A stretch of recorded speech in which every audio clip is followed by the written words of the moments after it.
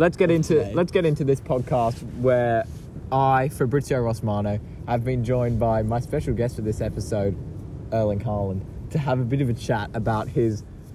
This is the almost official announcement. I, Fabrizio Rossmano, are here we going it, but it's not been confirmed by the clubs yet. But Fabrizio Rossmano had said, here we go on this transfer.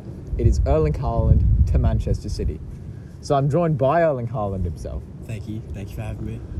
Now let's just go through kind of your credentials and history as a player, where you've come from, what's happened at past clubs, have the transfers worked out, have they not, have they possibly flopped, and just kind of your current status as a player, like what is Erling Haaland? So actually this one's quite comfortable. So well, back in the day I was actually playing in the Manchester City Academy, and I spent a long time there for Manchester City and built relationships with the club. And then the owners and I kind of, had a bit of a fallout, and I moved on to Liverpool, pretty much a club that, has a crazy fan base and currently is at the top of, a few seasons ago was at the top of English football. But that was only a brief stint, kind of, didn't do too well at Liverpool. But I think that is also a key. I think if you're looking at my resume now, that is probably... I was going to say it's the thing that made me as a player. Yeah, it's a key part of your career. I think you had to go to that level just to see what it was like. And you had to experiment at that level. 100%. And look, if you're looking back on that now, maybe that wasn't the best experience, but look, the achievements were there for that brief few months. But then we moved on to Dortmund. Dortmund was actually very successful the first time round. Yeah, I think everyone would say that. The fans really enjoyed the time at Dortmund. I think that was an appreciated transfer. Yeah. I think you have to say that no club in the world wanted to interfere with that. No? It was let go. And then, again, me and the owners kind of, fell out a little bit. Had a 3-day kind of grace period where I wasn't really invited to training, wasn't invited to games. Yeah. It wasn't really active at that point. Got back into, game time, probably another 3 months went by. And then the owners and I kind of just decided call it a day. But then they were actually running out of money at the time, and they called me back. They called me back for pretty much a 4-day stint. And 4 days went by and I was like, this isn't for me. Look, I've tried twice now, and me and the owners still aren't getting along. Me and the players aren't really getting along. I think we see that a lot in this game, though. You go back for the memories, and memories are strong. And without emotions, what really are we? Well, but it's those emotions that hook us into certain clubs. We sign emotions with clubs, and we think it's going to be easy to repeat, but we forget what goes along with that. And I think, and in your case, you looked at those past memories and past emotions and thought we could replicate them, which it was a possibility, but in the end, in football terms, it was a flop. Is that fair to say? It was a flop? The second time around, or the third, depending on how you want to see it was a flop. And look, I'm ashamed of how, actually making that decision to go back, but it's happened. And, in football, if you take a penalty, and you miss, well, it happened, Yeah, it happens. That's the kind of thing that just happens. It happens. And I think where... you look at this now and it's controversial. Now I'm on the verge of pretty much signing a deal with Manchester City again. And I've grown up in that environment, I'm about to take that leap into senior football. I'm about to move to a club that doesn't really have much fans. The club is... I think that's fair to say. I think it's fair to say. Ticket sales aren't really going to be whether it's for the best or the worst, and I think, and whether my reputation goes down City for that, who knows? Man City is a club who, because of their past, kind of lack of success, that's why the fans are kind of lacking. But this is an excellent transfer, I think, to get back to the top. And they do have somewhat of a fan base, but it's the fan base is so easy to grow, and the fan base is just so open to growth. 100%. All across the world, I think this could be an excellent transfer. And in terms of the fan base, I think it's the kind of transfer which is really going to expand the fan base. And I think you have to look at this as well in growing my my career as a player is. Yeah, what kind of growth can you project with this transfer? The game time I'm going to get is something I've never seen before. I think I'm going to experience playing on the field more than I've ever actually seen. Like at Liverpool, short 2 month stint. Dortmund, I scored goals, but nothing too special. So you're saying this is a more long-term project? I think this is. I think I'm going to be here for a few years. Wow, that's quite a bold statement, but I'm glad to hear it. I think my kids are going to get to know the club. I'm sure Manchester City will be glad to hear this as well, because I think because of your kind of bouncing around, experimenting, which is what you wanted at the time, but I think it might have left a bit of a trail of, can this player commit to a club? Because he's still young, yes, that's so much potential, such a quality player. All the club wants is for that type of player to commit to them. And you look at the old quote is, if you go searching for the right club, you're not going to find it. But I think in this case the club did come to you. I think so. So I think when I spoke to my agent about it, it was actually a very tight turnaround. It was probably like a 3-day almost. It's happening or it isn't. But it's kind of been in the works for a while. Would you say? Well, I think I've always been in contact because I was at the academy. I always knew Manchester good City from a young age. Yeah, that's true. But I think the other thing that makes this one harder is now there was a lot of, initially when we came, there was no striker I was competing with. There's been no striker. And I'll just stop you there for a second and let's just introduce and we'll just talk about the current situation at Manchester City at the moment. So we have Julian Alvarez, who was brought in not too long ago, to be the main number 9. To be the number 9 for Manchester City. And, they kind of needed someone like Julian Alvarez. They needed number 9. That's the kind of player that they were lacking, and they brought them in. And I can't think you can say it's gone badly. I think it's gone all right. But not too much media attention. It's not too much media attention, gone a bit under the radar, but I think it's got to the stage where it's kind of not going anywhere. And especially when you compare the kind of player Alvarez is to the kind of player Haaland is, which is the player they're now wanting to bring in. They fall behind in a lot of areas. Well, Haaland is a more overall rounded player. I think a much better connection already with the club. And I think it's just a much better fit. But it does make pushing Alvarez out the door that much harder. Well, and as I was about to say, is I think it made Manchester City mad when I moved to Liverpool because, they felt like betrayed, close rival, all of that sort of stuff. Yeah, they've been competing for quite a long time. And then after that stint at Liverpool, kind of was a bit lost, didn't really know where to go. You could say I was a free agent for a little bit, and, talks became back with Manchester City, but I think I decided as a person that it wasn't going to work. So I went to Dortmund. Again, I think that for a very while... Dortmund was something different for you. But I think Manchester City, they tried their very best to be in good relationship with Dortmund. And it just kind of, after a few months, their relationship with Dortmund really died down. And I think, so it's taken a lot to regain the trust of loyalty back to Manchester City. But I think now that it's happened, it's looking good. But my issue with Julian Alvarez is that he loves the club. Absolutely loves it. And it was his dream move. It was his dream move. And how he's managed to sign for Manchester City, you'll never know. You'll genuinely never know. You look at Julian Alvarez, he's not quite the kind of player that you'd think Man City would want to bring in. But obviously we don't. Obviously we're on the outside. We don't quite know what the player's really like. But what we can see is they have had good times. So that's why, though it really definitely does have to happen, this termination of Julian Alvarez's contract is going to be hard for the club. Yeah, and I think what else goes under the radar is his behaviour off the field. I think that's true. On the field, absolutely brilliant player. But also, brilliant. I think that could be debated. If you maybe brilliant to the club, he was a good person. Yeah, that's true. Club. But as soon as you start lacking behind in your performances, 100%. You want to have that off the field. Your mentality and how you behave off the field, all that discipline off the field.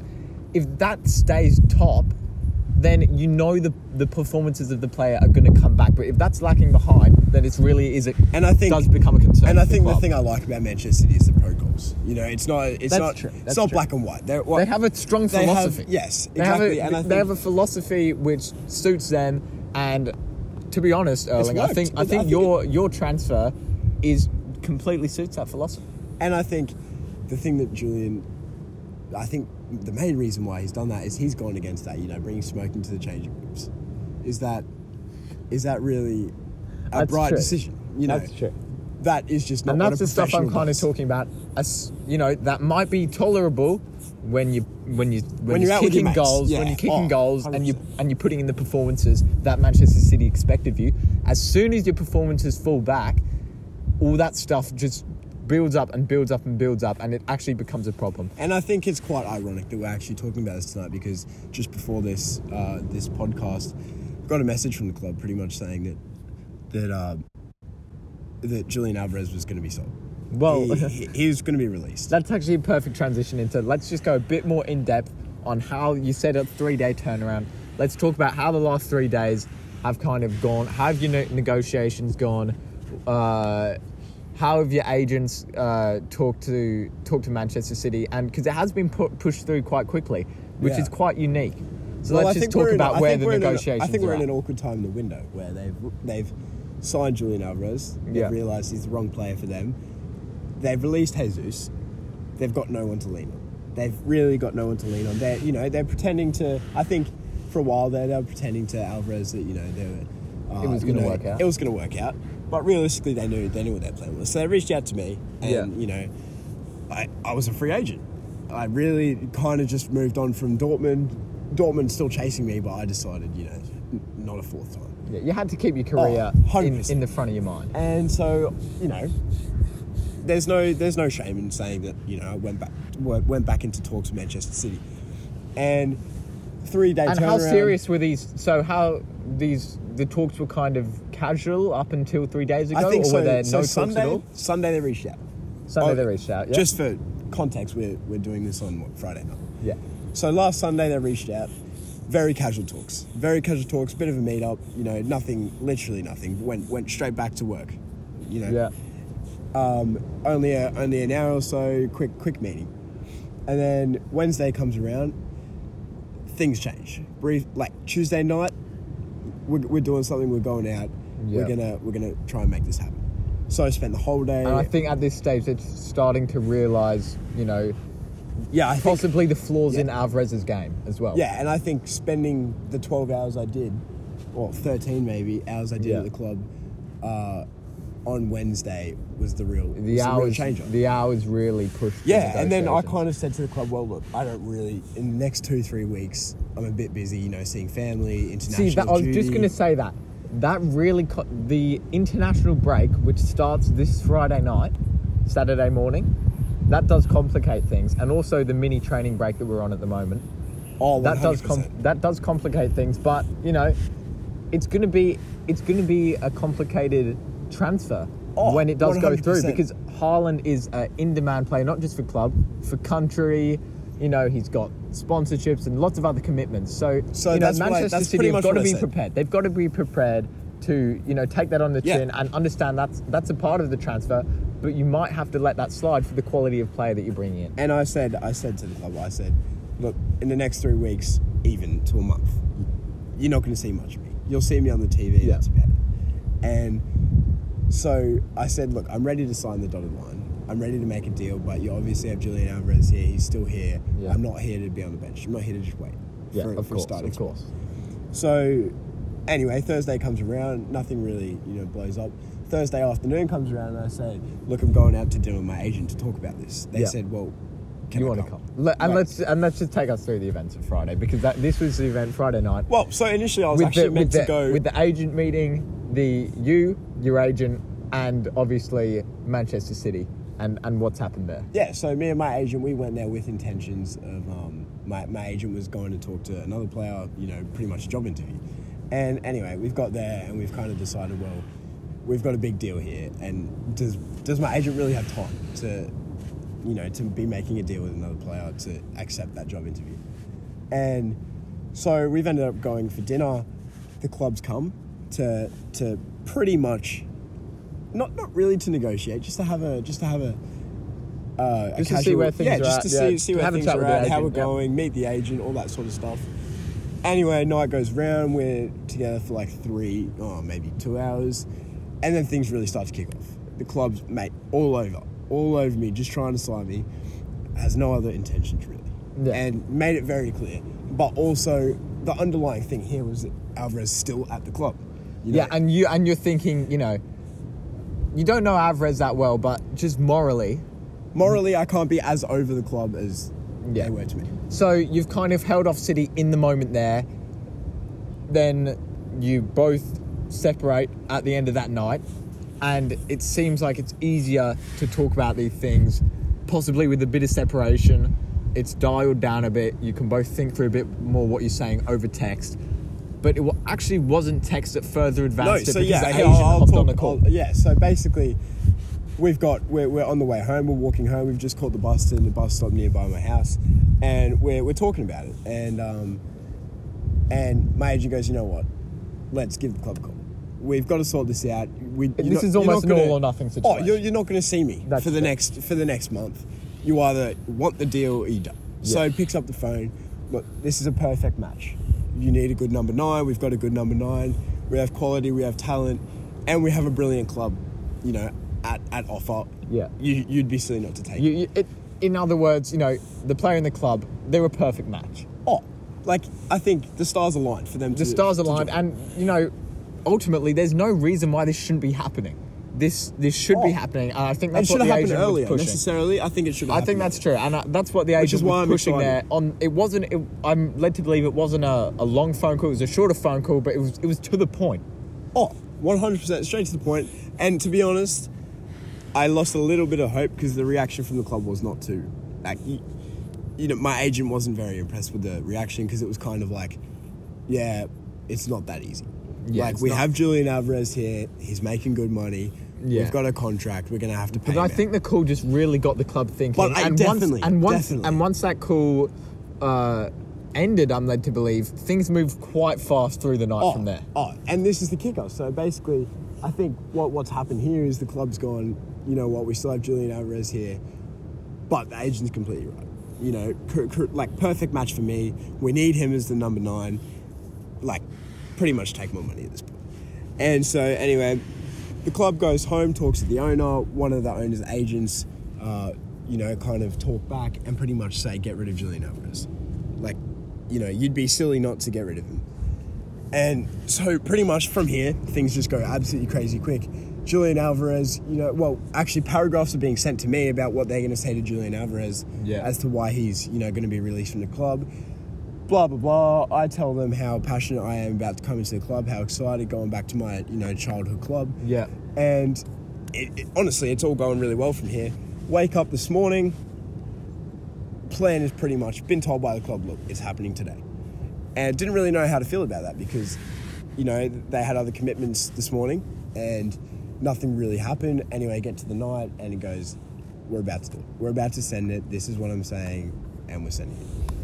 And me and my agent, we go out for dinner. We actually... celebratory dinner. This is almost a big moment. So this is going back to the childhood club. You know, it might not be the biggest transfer of the career, but it's definitely one of the ones that's going to be talked about the most. Most surprising. No one's expecting this. It's going to be a surprising transfer. It's going to be definitely one that defines you and Haaland as a person. Yeah. And I think if this and Man City, if anything, this shows. Yeah, I was going to say, if this stint at Man City does end badly, though, you know, I don't think it's going to benefit you or the club. But there will be no chance of going back. As you've said tonight, you're committed, and that's what the club loves to hear. The fans will love to hear that. So let's just talk a bit more about that. Looking into the announcement of the, in football terms, Ballon d'Or, which is coming late December, early January. What steps are you going to take? Because obviously that has got to be something that you're looking to achieve. 100%. So, well, it's complicated by the international breaks and duties that are coming up, specifically the World Cup in late November. How are you going to kind of get around those issues, ultimately leading up to the announcement of the Ballon d'Or, which, you know, would be amazing achievement for the club and for you as a player personally, given, you know, the the short length of time that you would have been at the club in about 3 months' time. This is the thing. I think as such a surprising transfer, the hopes of the Ballon d'Or was pretty much, the fans see it as not going to happen. There's no way it can happen. But I honestly think that it can, because we're going into the pointy end of the season, and I think what we need to see now is achievements. We need to see instant results. Yeah. Things are going to have to move very quickly. Yeah. And we're going to have to score a lot of goals. The club's going to have to be on board. And, they might not like how quickly I'm going to take it. But if we're going to get the Ballon d'Or at the end of the year, I think it's going to be necessary. I think you've got to take it quickly because of the international breaks. The times that you're not, when you're back at the club, they have to be productive. And, they have to have a purpose, and they've got to be enjoyable for, the club's got to be seeing results, the players got to be seeing results. But I think this is all completely possible. Even in that short window, there's going to be a short window just before the Ballon d'Or's announced in that late December, I think early what you February have time. what you also have to mention here is that we're obviously not going to have the longevity over some of the relationship players we have with other clubs. That's written. Other contenders have it might not have been as successful stint, but the player's been at the club for a longer amount of time. They've been succeeding well enough. It hasn't been amazing, but they've been succeeding well enough. And I think the other thing is I think the dotted line will be signed in about 2 days, because I think you're going to need the club to have some breathing room over getting over this. I know the club was quite upset that they had to release Julian Alvarez because he was very good in training, but some of the disciplinary issues they had with him was the reason why he's going. But it obviously hurts to release a player. I think you're silly not to believe that. So, ultimately, you are looking for a replacement. Ultimately, it's your job. You have to find a better match. That's part of being a club. Being a club full stop, but also being a club the size of Manchester City. 100%. And if you want to actually get some fans, if you actually want to increase your fan base, you're going to have to make that move, because if you're going to see the whole season, Kevin De Bruyne is feeding the number 9 really well, but it's Julian Alvarez and he's not finishing, well, what's the point of being with him? In that sense, it's a tactical transfer from the player, you, and the club as well. It's quite clear that this is just totally going to work on both ends of the equation. Yeah, and I think, but just going back to when the dotted line will be signed, because obviously that's going to be the excitement. Yeah. I think you're going to give it today, club's still getting over it. Yeah. Tomorrow, it's still that bit of, time where, we've actually just let our number 9 go. Yeah. And even though we know we have a replacement, it's kind of the shock hits, reality hits you. And I think that's when tomorrow night they're going to go, okay, let's do this. Julian's gone, let's go. Let's make this happen. So I think I'll be looking at signing the dotted line tomorrow night. If not, it will definitely come within the week. But it's just more when I'll see the club, because I think I'll see them on Sunday for just 1 hour, and I think that's when I'm going to have to sign the dotted line. Well, that's exciting. Thanks for your time, Erling. As I said earlier in the podcast, Fabrizio Rossmano, did Here We Go confirm this last night, but as you've heard, it has been confirmed by the player himself, Erling Haaland, on this is Friday night, that he expects the contract to be signed with Man City by Sunday. Here we go. It's been great talking to you. Again, I'm Here We Go confirming it. Erling Haaland's confirming it. It's a big transfer, one of the biggest of the year and the season so far.